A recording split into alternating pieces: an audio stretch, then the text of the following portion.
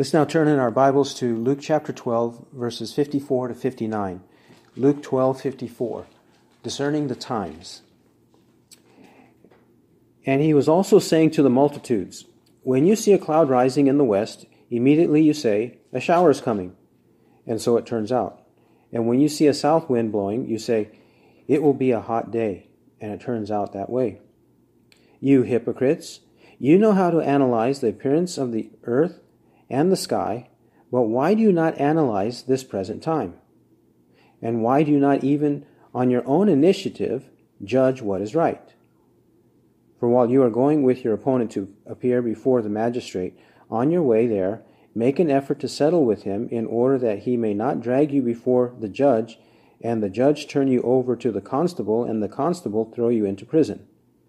I say to you, you shall not get out of there until you have paid the very last cent. Let's pray. Father in heaven, we ask you to be with us as we contemplate what these words mean. Give us eyes to see, ears to hear, a heart to know, and grant us the discernment that we need to live our Christian life. Grant us discernment. Help us to be able to analyze the times according to your word, to understand and to judge properly. And may we do so for our benefit, for our maturity, for our sanctification, and help others to grow in the faith, and even those who are lost to come to faith in Christ. We pray in Christ's name. Amen. All right, well, Jesus is continuing to address why he's coming to the earth, and he's addressing the multitudes, as it says in verse 54. Not only did he tell the multitudes that he came to kindle fire on the earth, verse 49, to cause division between family members on the basis of faith. Whether one has faith or does not have faith, he came to bring that kind of division. But in continuing with this theme of division or discernment, judgment, he now says to the multitudes the following. He gives them two illustrations, one from weather in verse 54 and 55, and then the other in verses 58 to 59 in the law court. And in the middle is the concentration. The basic point he wants to make is found in verses 56 and 57, which we've said is discerning the times. He says in 56, you hypocrites, you know how to analyze the appearance of the earth and the sky, but why do you not analyze this present time? And why do you not even on your own initiative judge what is right? That's the center. That's the lesson he is teaching. So let's look at the first illustration. That's in verses 54 to 55. He addresses the multitudes, the crowds of the people assembling all around him. He directs his words to them that they might be a discerning group, not a naive and gullible group, but a discerning group. So, when you see a cloud rising in the west, immediately you say, a shower is coming. And so it turns out. In the land of Israel, to the west of the land was the Mediterranean Sea. So naturally, if they saw clouds coming from the sea, and they were dark clouds, they would expect rain. And then, in verse 55, he says, and when you see a south wind blowing, you say, it will be a hot day, and it turns out that way. Because from in the south and in the southeast was the desert, and the hot air of the desert and the wind of the desert would come and bring warm climate and warm weather to that region. So this was known and commonly understood. They could figure this out. It was easy. So he says, you know how to analyze or judge these kinds of physical things. You see what's going on all around you, and you make a decision accordingly. You know it's going to rain, or you know it's going to be hot. You make your decisions accordingly. You look around you and you analyze that, the physical material world, but what about the spiritual world? Why don't you bridge the gap and realize that the unseen spiritual world is more important than the physical world? Isn't it more important to know what kind of cataclysmic spiritual things are going to happen, more important than what kind of cataclysmic physical things? The spiritual will bring more upheaval forever, for all eternity, than whatever the winds can do and whatever the clouds can do. Shouldn't we be more concerned about spiritual winds, spiritual heat, spiritual cataclysms? Shouldn't we be more concerned about spiritual things. That's the bridge he's making between the physical and the spiritual.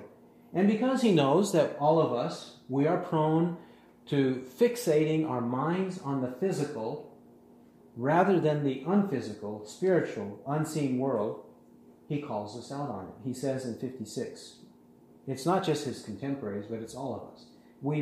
By human nature, we are just like the multitudes. So he says in 56, you hypocrites. You hypocrites. So he cuts to the chase. He doesn't pull any punches, and he directs his words straight at the root of the problem. What's more important, the physical or the spiritual? So he says, you hypocrites, you know how to analyze the appearance of the earth and the sky, but why do you not analyze this present time? What's wrong with you? You are hypocrites. You give the impression that you are wise, discerning, intelligent. You've got the weather figured out. And you can figure out what you need to do before the weather changes. You can figure that out, but you are a hypocrite. You give the impression you're wise, you're smart, you're sophisticated, but you're really not. Because you don't care about what's really important. Your soul is more important. Your soul is more important than your body. Because your soul, with your body, will live for all eternity either in heaven or in hell. Either with the Lord or with Satan. There's either eternal life or eternal punishment. And you don't have that figured out? Don't you know what's happening all around you in the world, in the culture, in the society all around you? Haven't you figured out what's actually happening and how people are seizing you, they are enticing you, they're entrapping you, they're finding ways, the world, the flesh, and the devil, they're finding ways to suck you in, to mislead you, to deceive you, and to drag you down with them into hell? 57. And why do you not even on your own initiative judge what is right? On your own initiative. Why don't you have resolve? Why are you not determined with strong conviction on your own initiative? Why don't you do that? Why are you letting the winds and the waves of the people of the world control you? Why don't you have a backbone? Why don't you stand strong? Why don't you have courage? Why is it that you're easily swayed this way or that way? You don't, on your own initiative, judge what is right. You know what's right and what's wrong with the weather, but why don't you know what's wrong or what's right with spiritual matters? Because that lasts forever. That has to do with God himself. That has to do with your own soul. It has to do with the souls of men. It has to do with where one spends all eternity. And you should judge what is right. You should discern, make a distinction between what's right and what's wrong. Everything that people say, everything the world says is not right. And you have to have discernment to be able to wade through the mess, to wade through the chaos and the confusion, wade through all of the trickery of men and the wild waves of doctrine, false doctrine. You need to be able to do that. And he confronts us by saying, why do you not even on your own initiative do that? You think you're brilliant, you think you're sophisticated, you think you have it all figured out, but you really don't. You cannot do this on your own initiative. You don't do it on your own initiative. Then another illustration, 58 and 59. For while you are going with your opponent to appear before the magistrate, on your way there, make an effort to settle with him in order that he may not drag you before the judge, and the judge turn you over to the constable, and the constable throw you into prison. I say to you, you shall not get out of there until you have paid the very last cent.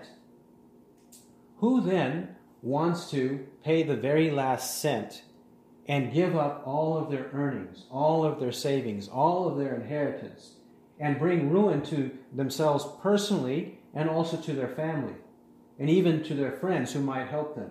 Who wants to do that? He says, don't you think ahead, and don't you know the consequences that if you go to this lawsuit with your opponent and it doesn't work out because you haven't figured out that 1 plus 1 equals 2, and then this and that will happen to me because I have a flimsy case. I'm not going to be able to win. Or there's an iffy chance. It's 50-50. I may not win. Haven't you figured out that it's better to settle outside of court and settle whatever you need to settle outside of court than go in court and squander all of your money and lose it all? Because you know you don't have a good chance of winning. You don't have a good case. So you haven't figured that out? Why don't you figure it out? Why don't you figure out that if you take step number 1, then you need to take step 2, 3, 4, 5, and where you're actually headed. And by the time you get to step 10 in this whole process, you need to be absolutely convinced that you will win with proper discernment. And if you don't have that, then back off and settle outside of court. That's better. That's wise. You'll spare yourself, you'll spare your family, you'll spare all the heartache, anxiety, and misery of going through a court case that eventually you will lose. So you should have discernment. Figure it out. Don't be so blind or short-sighted that you don't look at the consequences. Look at the result, the likely result, and don't get into trouble. Don't get into trouble because you will have to pay the very last cent. Okay, now let's focus on a couple of major topics from this. Of course, the first and major topic is judgment, discernment. That we will address in just a moment. But the first one I'd like to address is what he said in verse 56. Our Lord Jesus Christ, who was God in human flesh. John 1:1, in the beginning was the Word, and the Word was with God, and the Word was God. John 1:14, and the Word became flesh and dwelt among us. Jesus possessed a divine nature, and he was flesh. He had a human nature without sin. John 1:1 and 1:14. 1 John 4:8 says, God is love. So the epitome, the prime example of love is Jesus Christ himself. So if he was a prime example of love, notice it says in verse 56, you hypocrites. Jesus called sinners, or people who needed to repent of their sins, he called them hypocrites. He even starts it that way before he gets to his point. You hypocrites. He gets their attention and calls them what they really are. Okay, if loving Jesus could call people hypocrites, you've heard many people, many critics of those Christians who are courageous and who call out sin. They will say, that's unloving. You should not call out sin. You should not speak against anybody in public. Don't call out anybody's name. Don't mention names. They say all this to silence those who are calling for repentance. They use those tactics to silence Christians who are courageous and who speak out. And they say also, why are you calling so-and-so a name? That's name calling, and that's unloving, it's unbiblical, it's not Christ-like.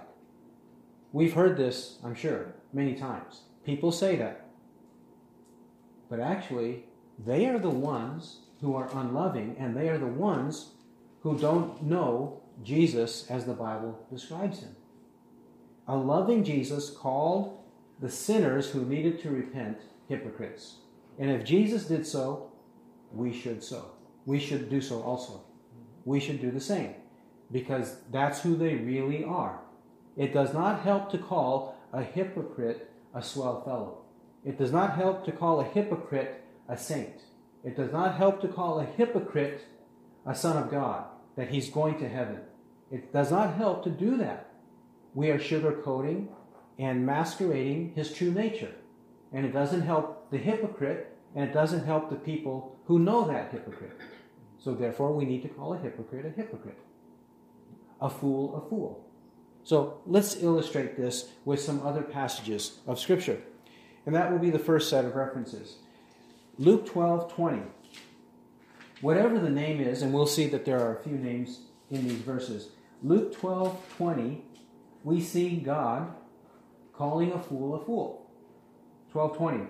But God said to him, you fool, This very night your soul is required of you, and now who will own what you have prepared? God did not sin when he called the fool a fool. Luke 13:32. This is Jesus. Luke 13:32.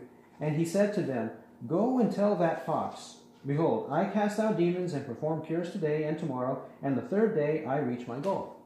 Well, who is that fox? According to verse 31, it is Herod. Herod the king is called that fox by Jesus himself.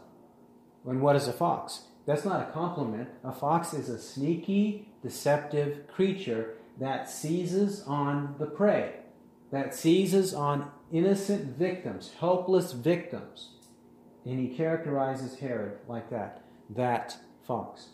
1 Corinthians 15:36. I'll begin at verse 35. One of the critics of the Apostle Paul on the subject of resurrection says, 15:35, But someone will say, How are the dead raised, and with what kind of body do they come? Now Paul knows that the skeptic is asking this in presumption, in pride. So he says in 36, You fool, that which you sow does not come to life unless it dies, so forth. He answers the critic, he answers the specific question, but before he does, he accuses him of being a fool. He says, You fool. Your Bibles will likely, in some of these references, have an exclamation right after you fool. The apostle did that there. Galatians chapter 3. Galatians 3 verse 1. The Galatians were adopting a different gospel. They were wayward and being tossed here and there by waves and winds of doctrine. And in Galatians 3:1, he says to them, You foolish Galatians, who has bewitched you, before whose eyes Jesus Christ was publicly portrayed as crucified? Galatians 3:3. Are you so foolish? Having begun by the Spirit, are you now being perfected by the flesh? He calls them foolish. James chapter 2. James chapter 2, verse 20. In this case, these people were thinking that you can say you have faith, but you don't need to have any fruit or good works after you claim to have faith. So, 2:20, James 2:20, he says, Are you willing to recognize, you foolish fellow, that faith without works is useless? He calls these people, you foolish fellow, or you foolish man. James 4, verse 4, James 4:4. In this case, they have conflict with each other. They're divisive and conflicted with each other. And so he says in verse 4, You adulteresses, do you not know that friendship with the world is hostility toward God? Therefore, whoever wishes to be a friend of the world makes himself an enemy of God. There, he calls them adulteresses. He's calling the whole group of them, the assembly that is receiving James' letter, he calls them all adulteresses and says that they are seeking to be friends of the world. James 4 and verse 8, 4:8. Draw near to God, and he will draw near to you. Cleanse your hands, you sinners, and purify your hearts, you double-minded. Note with some of these references that Jesus and the apostles are saying, you sinners, you hypocrites, you double-minded, you adulteresses. He's not being, in this Christian culture of today, nice. He's not being nice. He's calling it as it is. He's telling them the truth that they need to hear. Further, Jude 12, verses 12 and 13. Jude also describing heretics. He says, These men, Jude 12, these men are those who are hidden reefs in your love feasts, when they feast with you without fear, caring for themselves, clouds without water, carried along by winds, autumn trees without fruit, doubly dead, uprooted, wild waves of the sea, casting up their own shame like foam, wandering stars for whom the black darkness has been reserved forever. He heaps up names that describe their true character. He heaps up names in verses 12 and 13. Further, Jesus, back to our Lord Jesus in Matthew chapter 15. There was a Canaanite woman who approached Christ with a request. And this is a familiar passage, but remember, it says in Matthew 15:26, and he answered and said, "It is not good to take the children's bread and throw it to the dogs."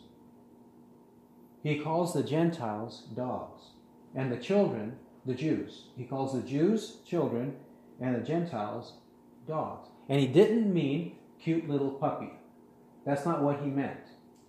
It's not good to give the children's bread and throw it to the dogs, because the dogs that would receive the crumbs and the leftovers are not the cute and cuddly kind. They'd be the kind that would be the stray dogs that are on the streets. Now, in the U.S., in many places, we don't find stray dogs on the street. But in other countries, they're everywhere. And you just throw your garbage out, and the stray dogs come and eat them up. All your leftovers and rubbish. Okay, and then one more example is Acts 13. Acts chapter 13, verse 10. Here is an incident where Elymas the magician, he seeks to undermine the preaching of the gospel when Paul was preaching. So, we'll start at Acts 13, verse 9. 13:9.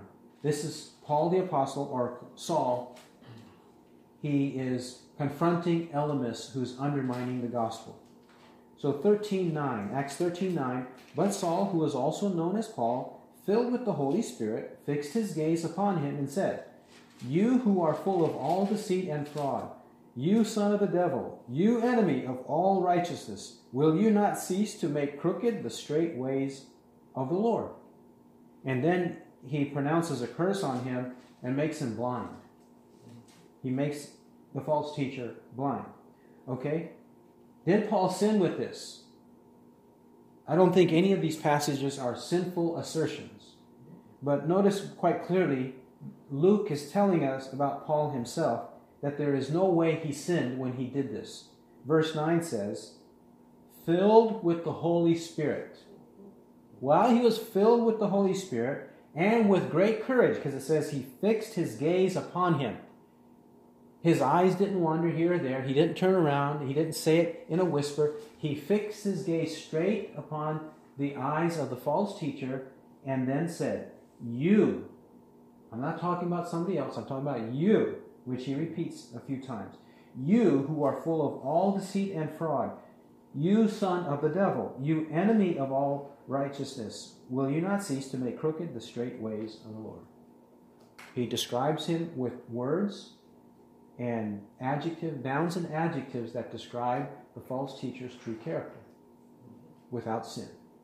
There are many other examples in the Bible of prophets and apostles using correct terminology, naming the false teachers, sometimes naming them by their personal names, like we know about Elymas the magician here, and elsewhere, calling them descriptive names that describe their true character, whether calling them dogs or calling them hogs, calling them fools, calling them sons of the devil, enemies, adulteresses, double-minded, sinners, whatever it takes to describe their true character in their sinful condition.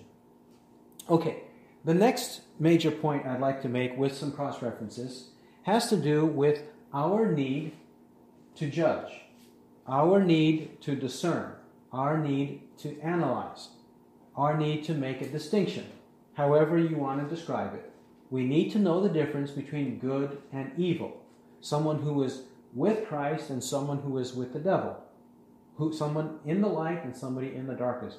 We have to know how to do that. We need to do it, and we need to know how to do it. Some references that support that notion. First is Matthew chapter 7. Matthew 7, verse 1. Matthew 7, 1 to 6.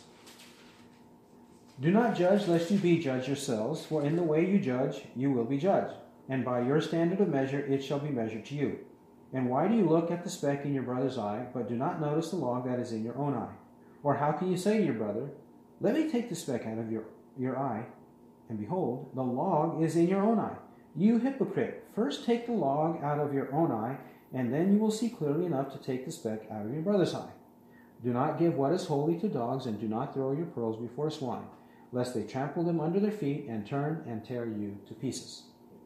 All right, well, Jesus warns us and he tells us not to judge, or else we might be judged. Now, when he said that, he did not mean do not judge at all. He meant do not judge hypocritically. If you judge hypocritically somebody else, you better watch out, because somebody else will use that same tactic against you. Okay? So, that's what he says in verse 2. In the way you judge, you will be judged. By your standard of measure, it shall be measured to you. Your accused might accuse you with the way that you accused him. So you better watch out. And what you need to do, verse 3, you cannot take the speck out of your brother's eye when you have a log in your own eye. So what should you do? Don't judge at all? Is it an absolute statement? There is no proper context to judge? No. Verse 4. Or how can you say to your brother, let me take the speck out of your own eye, and behold, the log is in your own eye? Verse 5. You hypocrite. The problem is hypocrisy. First take the log out of your own eye, and then you will see clearly enough to take the speck out of your brother's eye. Okay, so if somebody has the sin of drunkenness, and let's say that you notice drunkenness in your friend, but your friend gets drunk, let's say, once a month, and you get drunk once a week. Okay, so you got a log, and he's got a speck.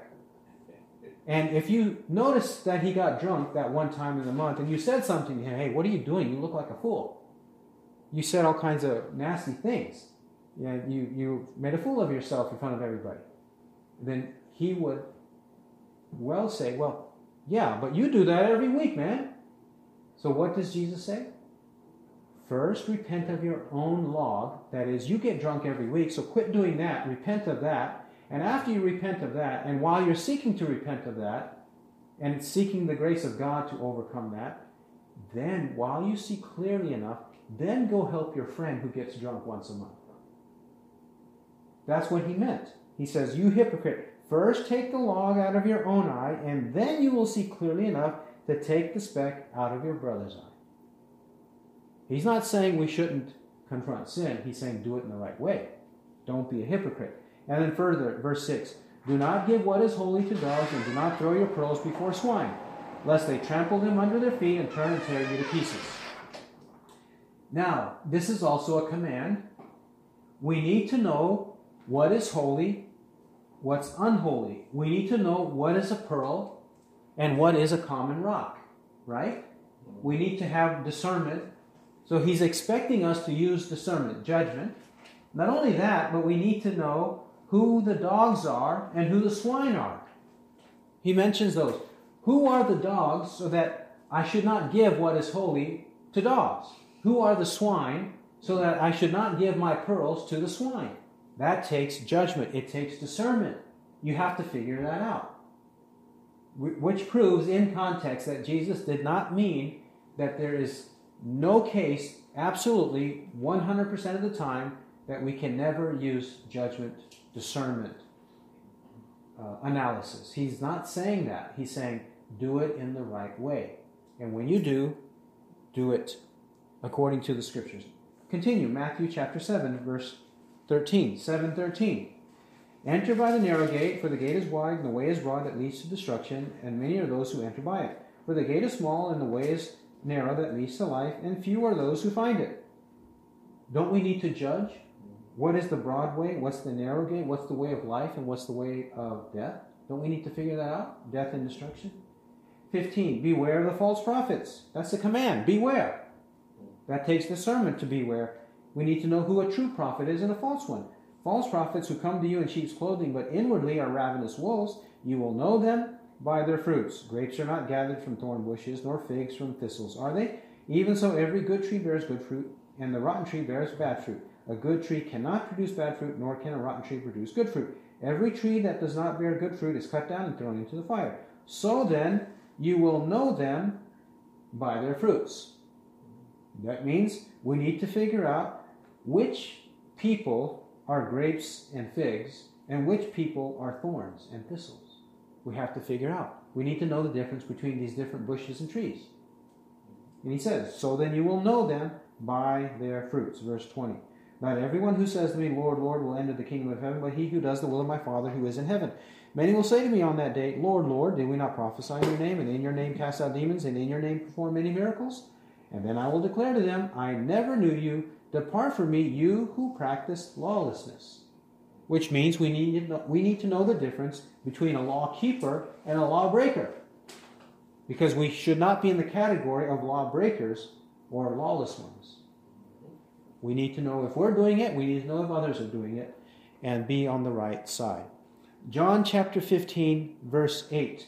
John 15, verse 8. Jesus furthermore says, by this is my Father glorified, that you bear much fruit, and so prove to be my disciples. It takes proof. We have to have proof. Show forth proof. And how is God the Father glorified? That you bear much fruit. Don't bear a little fruit. Don't just bear one apple on the tree. Bear 100 or 200 apples on the tree. Not just one. Bear much fruit, and then distinctively, clearly, conspicuously, everybody will know, okay, that is a good apple tree, and it's bearing much fruit. That's not a rotten tree. It's not a dead tree. It's not a thorn bush. It's an apple tree. That's what he's saying. If we bear much fruit, and so prove to be his disciples. Acts chapter 20. Now, the reality of infiltration or deception in the church. Acts chapter 20, verse 29. Paul says, I know that after my departure, savage wolves will come in among you, not sparing the flock, and from among your own selves men will arise, speaking perverse things, to draw away the disciples after them. Therefore, be on the alert, remembering that night and day for a period of 3 years, I did not cease to admonish each one with tears. For 3 years, he admonished with tears, each one of them, with tears, warned them, and told them to be on the alert night and day. He told them that. Why? Because after he leaves, he says, savage wolves will come in, not sparing the flock of sheep. Remember, Jesus said in Matthew 7, they are ravenous wolves in sheep's clothing. Savage wolves in sheep's clothing. They masquerade as sheep, but inwardly they're actually wolves. And he says it's going to come in 2 ways. One way is they will come in among you. They are on the outside, and then they will come into your church, into your assembly. They're on the outside, and they'll look for their prey on the inside. That's one way. The other way is that some of them already exist in your midst. And he says, from among your own selves men will arise, speaking perverse things to draw away the disciples after them. In a group of 50, in a group of 100, even in a group of 12, like Jesus had, there will be usually at least one, like Judas Iscariot in the disciples of 12 disciples of Christ, that there will be somebody who is masquerading, that's already there, who has just not revealed himself yet. But eventually he'll reveal himself and draw away the disciples after them. Okay? Those are the 2 ways in which it works. 2 Timothy 3:13, the apostle says that in the last days, he says that evil men and impostors will proceed from bad to worse, deceiving and being deceived. He says, evil men and impostors. These are actors, impostors, actors. They will proceed from bad to worse. They're all not of the same evil. They will get worse and worse. And they are deceiving, and they are being deceived. Further, 2 Corinthians 11, verse 13. For such men are false apostles, deceitful workers, disguising themselves as apostles of Christ. And no wonder, for even Satan disguises himself as an angel of light. Therefore, it is not surprising if his servants also disguise themselves as servants of righteousness, whose end shall be according to their deeds. He calls them false apostles, deceitful workers, disguising themselves as apostles of Christ. Disguising himself as an angel of light, Satan does. So it should not surprise us if Satan's servants disguise themselves as servants of righteousness. They will disguise themselves. They use words like apostle, prophet, disciple, believer, gospel, Christ, followers of Christ. They'll use all the phrases of the Bible, but they don't mean what the Bible means. False teachers, inevitably, they use biblical words with an unbiblical meaning, and they use common words with an uncommon meaning. They will use biblical words with an unbiblical meaning. The Bible doesn't mean what they say the Bible means by the words they use. And then they will use common words outside of the Bible, and you think you know what that word means, and we all know what a certain word means, but when they use it, they don't mean what you think they mean. This happens all the time. The next example is Hebrews chapter 5. Hebrews chapter 5, verse 11. 5:11. Concerning him, we have much to say, and it is hard to explain since you have become dull of hearing. For though by this time you ought to be teachers, you have need again for someone to teach you the elementary principles of the oracles of God, and you have come to need milk and not solid food. For everyone who partakes only of milk is not accustomed to the word of righteousness, for he is a babe. But solid food is for the mature, who because of practice have their senses trained to discern good and evil. How is it then that we are going to be able to make this discernment, this judgment, this analysis of spiritual issues?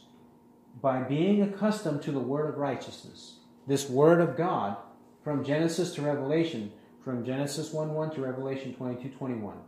We need to know what's in the Bible. If we don't know what's in the Bible, how can we assess? How can we measure? How can we have a ruler or measuring stick to compare what is a true measure? How can we know what is 12 inches long if we don't know what's in the Bible as the measuring tool? We won't know if somebody is trying to hoodwink us into saying, oh, this is 12 inches long. You bought such and such. You bought this piece of wood, this precious wood. You wanted 12 inches of it. Yeah, here's 12 inches. When actually, it's 10.5 inches. But you wouldn't know it's 10.5 inches if you don't know what 12 inches is. And you don't have a measuring stick, a ruler, to make that measurement, to make sure, because you are buying an expensive piece of wood, or however many square feet of that wood you're buying. You need to know. And that standard is the word of righteousness, the righteous word of God. We need to know that. A few more places on discernment. Galatians chapter 2, verse 4. And where this discernment needs to be practiced. Galatians 2, verse 4. But it was because of the false brethren, secretly brought in, who had sneaked in to spy out our liberty which we have in Christ Jesus, in order to bring us into bondage. Paul he's adamant in this letter because he says there were false brethren. They call themselves brothers, but they were false brothers. And how did they act? They were secretly brought in, not conspicuously, but secretly brought in, who had sneaked in to spy out our liberty which we have in Christ Jesus, in order to bring us into bondage.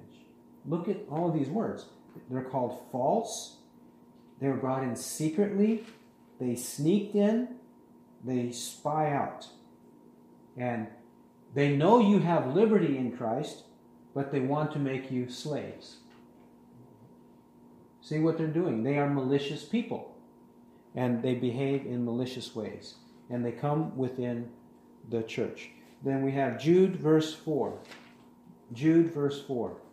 For certain persons have crept in unnoticed. Those who were long beforehand marked out for this condemnation, ungodly persons who turn the grace of our God into licentiousness and deny our only Master and Lord, Jesus Christ. He says certain persons have crept in unnoticed. They creep in. They're like creepy, crawly creatures. We don't notice them. They crept in unnoticed by us, by many of us, but not by God, because they were long beforehand marked out for this condemnation. Then if you want to recognize who they are ungodly persons who turn the grace of our God into licentiousness. That is, they turn the grace of God that's meant to release us from sin. They take this biblical word grace and they say, because God is gracious, we have licentiousness. We have a license to sin, to do whatever we want with our life. We don't need to obey God and walk in holiness. And further, they deny our only Master and Lord, Jesus Christ. Oh yeah, we believe that Jesus is Lord, but you can have other lords. You can believe in other philosophies, other religions, and Christianity at the same time. You can mix and match. You can make it a hodgepodge. You can make it a mixed salad and consume it. That's what they say. That's what they preach. So when they do that, they deny our only Master and Lord, Jesus Christ. Revelation chapter 2. Revelation 2, our last verse. 2:2. Jesus speaks, and he commends the Ephesians. I know your deeds, and your toil and perseverance, and that you cannot endure evil men. And you put to the test those who call themselves apostles, and they are not, and you found them to be false. This is not a criticism, it's a commendation. It's a commendation. He's encouraging them by what they've done right. And what did they do right here? Their deeds, their toil, and perseverance, which includes that they could not endure, they could not tolerate evil men. Today, toleration is a virtue. But toleration, the way the world describes it, is not a biblical virtue. It's not good to be tolerant of anything and everything. There has to be a limit. There has to be discernment and judgment. Because he says here, you cannot endure or tolerate evil men. You have to know if they are good men or evil men. And you put to the test, that's judgment, discernment. You put to the test those who call themselves apostles. Just because they call themselves apostles does not make them an apostle. If they call themselves prophets, it doesn't make them a prophet. If they call themselves a teacher, it doesn't make themselves a teacher. We have to discern. They did that. The false apostles called themselves that, but the Ephesian church tested them and found that they were not. They were actually false apostles. If Jesus commends the church for doing that, then we should do that as the church. He who has ears to hear, let him hear what the Spirit says. Amen.